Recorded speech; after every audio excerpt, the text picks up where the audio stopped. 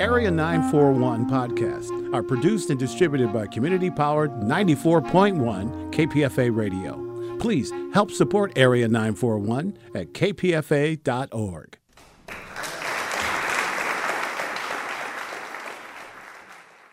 I'm Richard Walensky.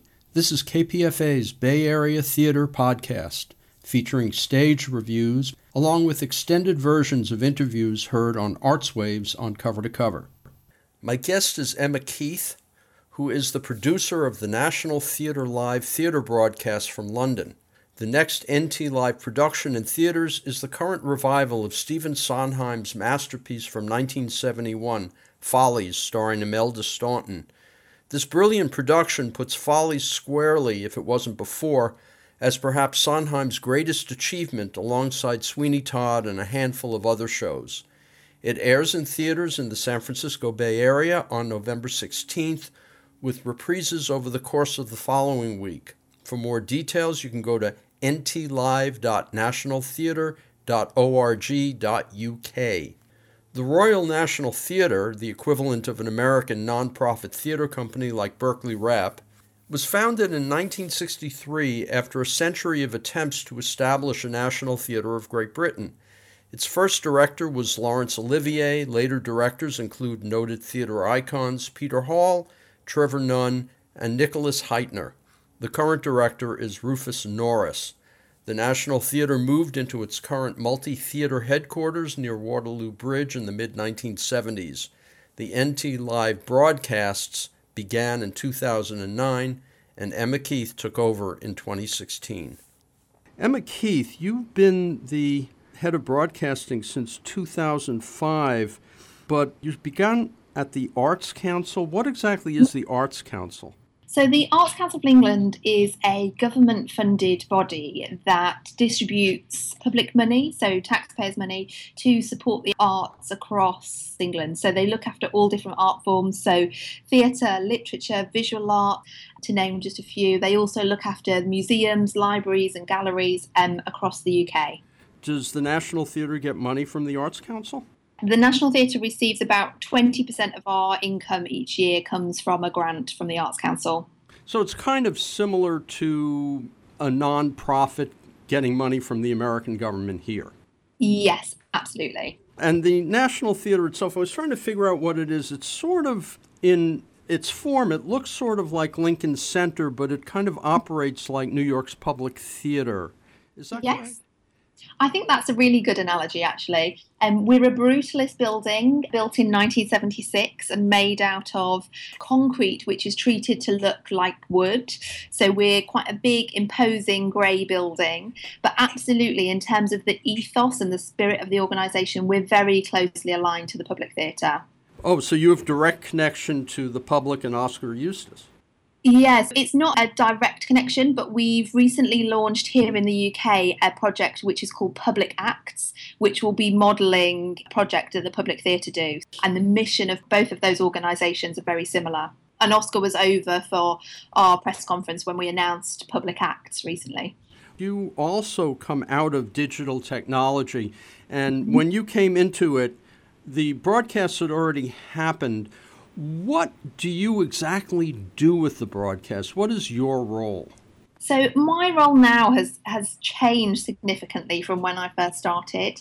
I had joined after the broadcasts had begun, as you said, and in the early days there was just a very small team of us. There was kind of 2 full-time members of staff that were working on NT Live, and we're a much bigger team now. I don't have really 2 days that are the same in my role at all. I'm looking after programming, so which productions are we going to do? Can we secure the necessary rights? What's the contract arrangements and the deals for each of those? Through the production process supported by our production team, so where are the outside broadcast trucks going to park? Which cameras are we using? Where are they going? Who's going to be the camera director? The rehearsal process, so for each production we do 2 full camera rehearsals, which are performances typically without an audience, so that we can see how it's working on camera, how the script is working, are there tweaks or changes that need to be made to lighting or wigs or costume. And then also the live broadcast itself, so making sure that that runs as smoothly as possible. And we distribute out live across the UK and Europe, and then time shifted, so 7 o'clock local time across the US. And then we also send it out on a not live basis to go around the world. So we go to about 60 countries in all, and a number of them take it on a delayed basis. My team also manage all of that. We also produce subtitles, so you can see our productions in China with Mandarin subtitles on, and that's another element of what we look after. That's kind of quite a broad range of things, I suppose, that I do, so that's why no 2 days are the same. Emma Keith, let's go back to the beginning. Obviously, it becomes easier if you're dealing with actual national theater productions like Follies, but if you're partnering, it becomes something else again. I mean, a lot of the West End, I noticed when I was there last month, is filled with American corporate musicals. You don't want those. We try to make sure that through NT Live we're showcasing a real breadth and diversity of programming. So like you say, we do a significant number of shows here from the National Theatre. So typically we would do 12 NT Live broadcasts per year, and about half of that, a little more than half of that, would come from the National Theatre, and the other half would come from co-producers who we work with, such as the Old Vic Theatre or the Young Vic Theatre here in London. But we also do productions from the West End as well. But for us, it's really about, there is a real focus for us there on theatre and on drama. That's not saying we don't do musicals, of course, with Follies coming up, but there is a real focus for us on drama, and I think there is such a diversity of content out there. We want to make sure that we're letting our audiences in cinemas really experience the broadest possible offering, whether that's Shakespeare or classics, new plays or adaptations. It's really important that we have a good mix of things that we're doing. When you're figuring this out, I read somewhere that for every 10 conversations, you may be able to get one project out of it. Is that because of the rights? What are some of the hang-ups that keep projects from happening? There's so many elements involved in bringing these to fruition. So certainly rights is an area that's complex. We have a great model in place for how NT Live works, but particularly on titles where there's a film in existence, that can make things much more difficult. So rights is definitely a big challenge for us. Scheduling also, particularly here at the National Theatre, we have 3 spaces and we run a repertory system. So in each space, 2 or 3 productions are being staged at any one time. So just scheduling in the camera rehearsals and the broadcast night itself can be difficult, particularly if a show isn't running for a very long time. Typically here at the National, they run for at least 3 months, so we can usually find a way to make it work, but scheduling is quite difficult. And then scheduling across the year, so making sure from an NT Live perspective that we don't have too many bunched together, that actually they're nice and evenly spread across the year, so that we can make sure we're really giving the focus and the attention to each of the broadcasts that we do is important. So they're the main challenges in really making them happen. And then again, we've got to look at programming across the board. So we don't want to just be programming Shakespeare. So we want to make sure we've got that mix and that diversity, which means some productions that we do just won't be right for broadcasting for NT Live. One of the things we don't really consider, which people are sometimes surprised by, is what the production is going to be like. So we're never intimidated or scared off because it's going to be a big production or it's going to be challenging to film. We film productions that have been in the round. We film productions that have been in non-conventional spaces. So a couple of years ago, we did a production of Macbeth with Kenneth Branagh that was in a deconsecrated church.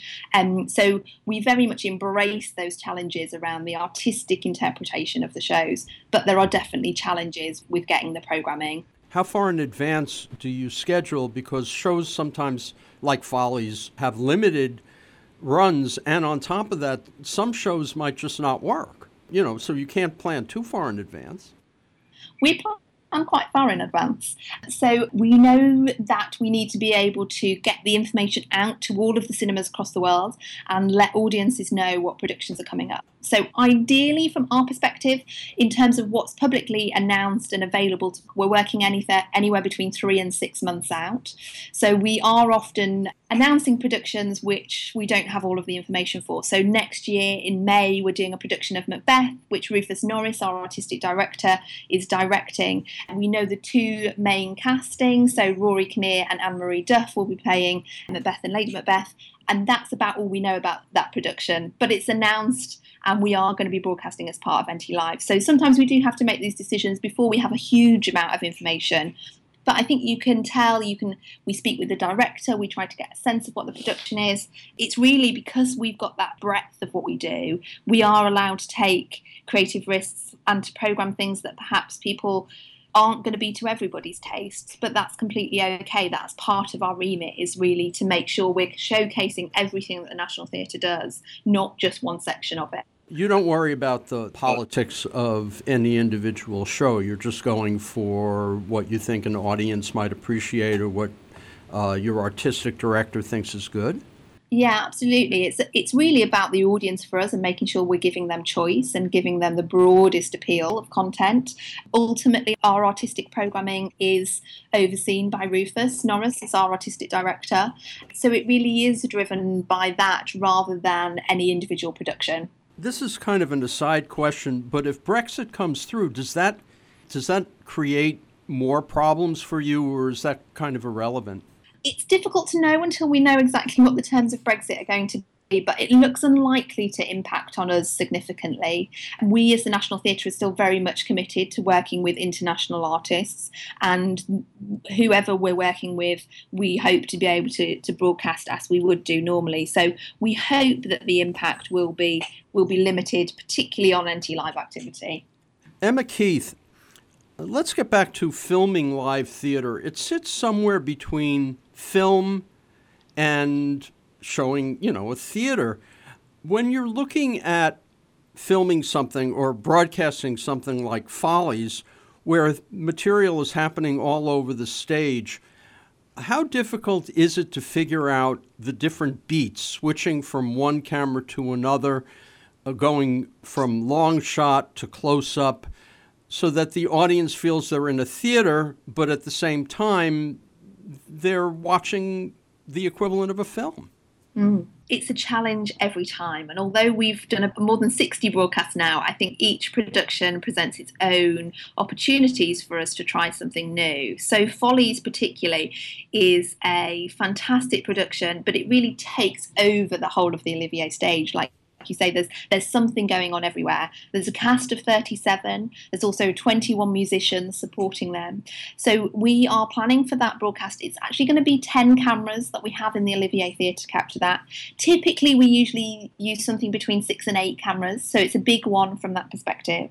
But we really feel that we want to be able to capture the scale of everything that's going on and really give the best experience in the cinema. It is different watching in the cinema, like you say. It's not quite the same as watching in the house. But what we try to do is put the cameras in the best seats in the house so they don't feel like they're missing out. So we are able to use close-ups. On Follies, we'll have a crane camera, so that's on a long arm which can move around, and it will give us really high, beautiful wide shots of the stage. But we'll also have a couple of cameras that are quite close to the stage that will be cross-shooting, and you'll really be able to get a sense of the geography and the dynamics on stage through that camera setup. But what we do is we take a really bespoke approach. So no two shows are the same. We don't have fixed camera positions. We approach everyone differently. We really prioritise the cameras for that broadcast performance, so they don't have to just squeeze in the back or not try to interrupt what's happening for the audience in the theatre. We give the space over to the cameras and then we fit the audience around them. So absolutely, we want the audience to be there, and we show them coming in and taking their seats to help the cinema audience understand that we are in a theatre and give that sense of it. We see them at the beginning and then usually at the end. So you will see them during the curtain call. But once we're into the show and into the production itself, we tend to stay with the action and stay on the stage and try not to take people away from the world that we're creating by showing the audience in the house. But hopefully we do a good job of balancing. It's a bit like a sports match, we always say. It's not the same as being there, but you get a different view, you get a slightly different experience, and you get to see things that perhaps you wouldn't otherwise have been able to see if you were watching in the theatre. I noticed in Follies that in the entire show, the younger ghosts are on stage at all time, only they're darkened. So you can only see them if you glance over.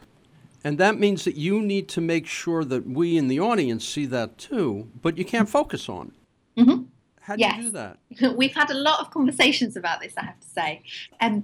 I think what we're going to try and do, I don't know if we'll be successful because we've not done it yet, but what we're going to try is to kind of establish that at the beginning so that you get to see and understand this is the ghost of that character. As they come on and each person makes their entrance, their ghost kind of comes with them. And then those cameras that I was talking about at the beginning that are able to cross shoot, what we'll be able to do is have shots where absolutely the focus is the action that's going on with the characters, but by shooting across the stage, in the background, you'll still be able to see and have that sense of the ghosts being there. So they should feel as present on camera as they would do in the theatre. So they won't be more present, we won't be focusing on them specifically, but they'll be in the back of shots and they'll be there and still have that ghostly presence and sense that they have in the theatre production itself. What are some of the other challenges? I mean, is that the biggest challenge that you've found, or is dealing with the large set a bigger challenge? I think for Follies, the biggest challenge is probably going to be the music and making sure that that sounds just right in cinemas. All the actors and the performers wear radio mics in the show itself, but we're taking the feeds from all of those microphones, so all 37 actors, all 21 musicians, plus microphones that we place around the theatre to kind of give that sense so that you can hear the audience, you can hear the applause, you can hear the laughter. And our sound team are mixing it live into 5.1. We work with a specialist team and they're absolutely fantastic at their job. But that's a real skill to be able to take that number and amount of information coming in and to live mix it into the best experience for cinema audiences listening in 5.1. So I think that's going to be a challenge for us, but I think we'll hopefully rise to it and make the sound in the cinemas just the same as if you were in the Olivier Theatre. You said you have 2 camera rehearsals prior, right? Yes. Everybody figures out the mix and how the mix is going to go. Just curious, on any of these shows, obviously you're doing a live broadcast. Has any of them come off absolutely perfectly, or how many mistakes actually happen, and how many do we catch? That's a very good question. I think we would all say that none of them have come off perfectly, but we are probably our own worst critics. And I think what we're doing and what we try to do is capture the performance that evening. We're not recording the show, we are capturing that performance. And each performance is in itself very different. And so all we can do is capture that in and of itself. And that does mean that every show is slightly different. So what we saw and how the rehearsal worked may be slightly different to how the live broadcast went itself. I certainly know camera directors, and we work with, again, a really great team of camera directors and camera operators, but there's certainly times where they say, oh, I wished I'd done that shot slightly differently. But all in all, I would say that the audience wouldn't notice most of the things that we might be seeing and might be critical of, because the team that we bring in to make the broadcast happen really are at the top of their game. So from an audience perspective, they absolutely should seem seamless and perfect. And even if we think there's things that we perhaps could have done better or would have done differently if we had another opportunity to try. I noticed in seeing Follies that the play had gone back to the original songs, which is not what most of the recent revivals have done. Was that also the original 1971 script? I don't actually know, to be honest with you. I'm unsure about which version of the script that we're actually using, but I suspect it probably is the original version, but I'm not 100% sure, I'm afraid. There's a song called Lucy and Jessie, which has been excised from the most recent American revivals, and now it's back. Did you or your people have any contact with Sondheim himself? Sondheim has absolutely been involved in the restaging, and Dominic Cook, who has directed this production, I know has had lots of conversations and spoken with him.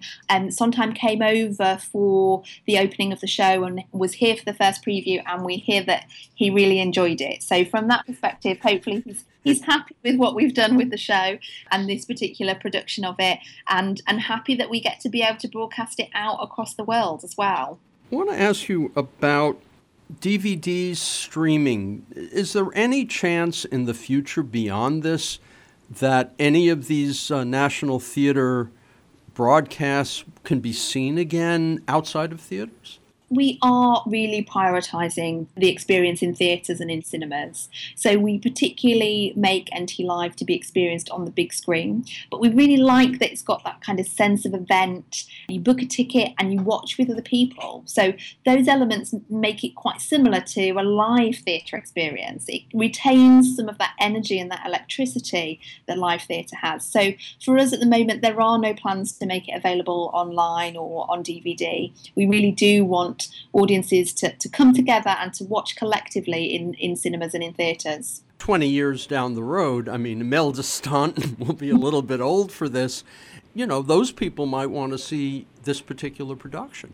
Absolutely. And what we've done with a number of our shows that has worked really well is we re-released them back into cinemas. So we did a production of Frankenstein that Danny Boyle directed with Benedict Cumberbatch and Johnny Lee Miller, and we first recorded it in 2011 and we re-released it into cinemas 4 or 5 times so that audiences are still able to be able to experience that, and we find that works really well. And again, people kind of, although they know it's the recorded version and it's being re-released, they suspend their disbelief. They imagine that it is a live performance that's happening in front of them. And that's because of the way we've captured it, the way we've recorded it.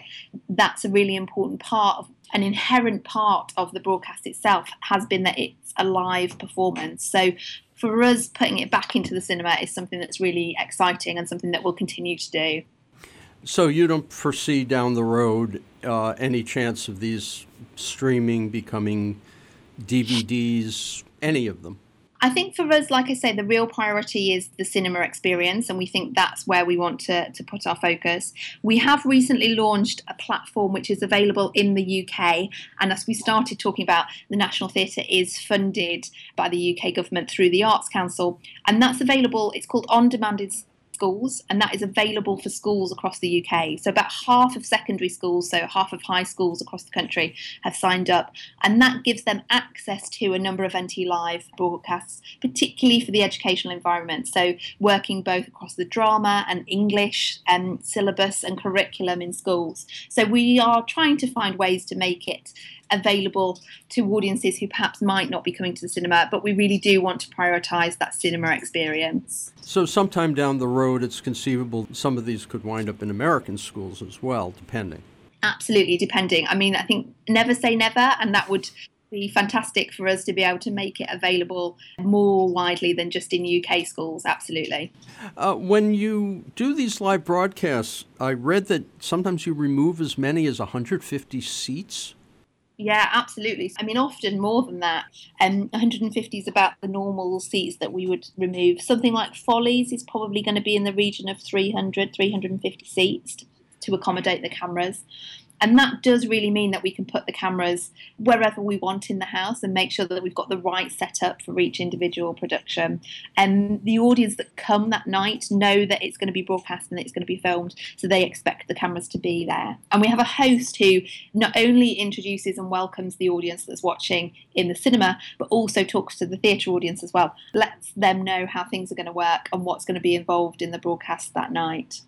The National Theatre itself, it began with Olivier way back when. I understand in 1971 it almost collapsed. How did it survive? Oh, I have to say I'm not an expert on the history of the National Theatre, but there have definitely been challenges in our history and in our past. And I think we've really pulled through them and flourished and grown and really developed a great offering here on the South Bank, but also work that goes out internationally and tours, as well as NT Live. My perspective, the organisation is just continuing to really grow and thrive. One thing I've noticed, the audience tends to be a lot younger, particularly compared to San Francisco audience and sometimes even to Broadway. What is Britain doing? How come you guys can actually keep the generations going and we're missing something? You have any theories? I think there's probably a number of theories around this. I think certainly for the National Theatre, one of the things that we're most proud of doing in terms of reaching different and younger audiences is our ticket pricing.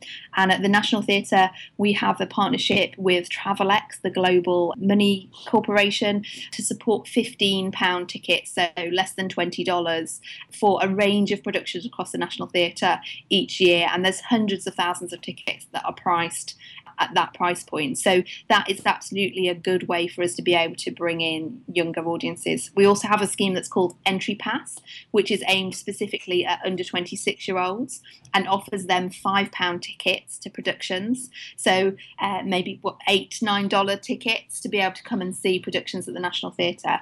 And they are really fundamental to what we do, and we want to be able to bring in, like I say, new, different, younger and diverse audiences. That's why we program such a broad range of things as well. So we try to make sure that we're appealing to the widest audience possible. What are some of the upcoming broadcasts you've got already on tap? You said you have 6 months in advance. You have 3 or 4 coming up, right? Yeah. So after Follies, we are heading down the Thames slightly to the new theatre called the Bridge Theatre.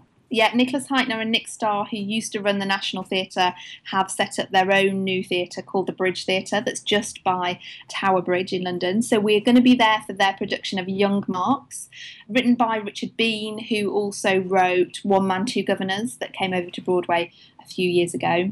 Following that, we are broadcasting a production of Cat on a Hot Tin Roof, which is a production from the West End that was done by the Young Vic, which stars Sienna Miller. And then we're back at the Bridge for their production of Julius Caesar with Ben Whishaw. And then Macbeth, which I mentioned earlier, later in the spring, which we're back here at the National Theatre broadcasting. Coming up on November 16th on tape delay in the Bay Area is a revival of Stephen Sondheim's 1971 musical, Follies. For information about the production and Bay Area theaters and times, go to ntlive.nationaltheatre.org.uk.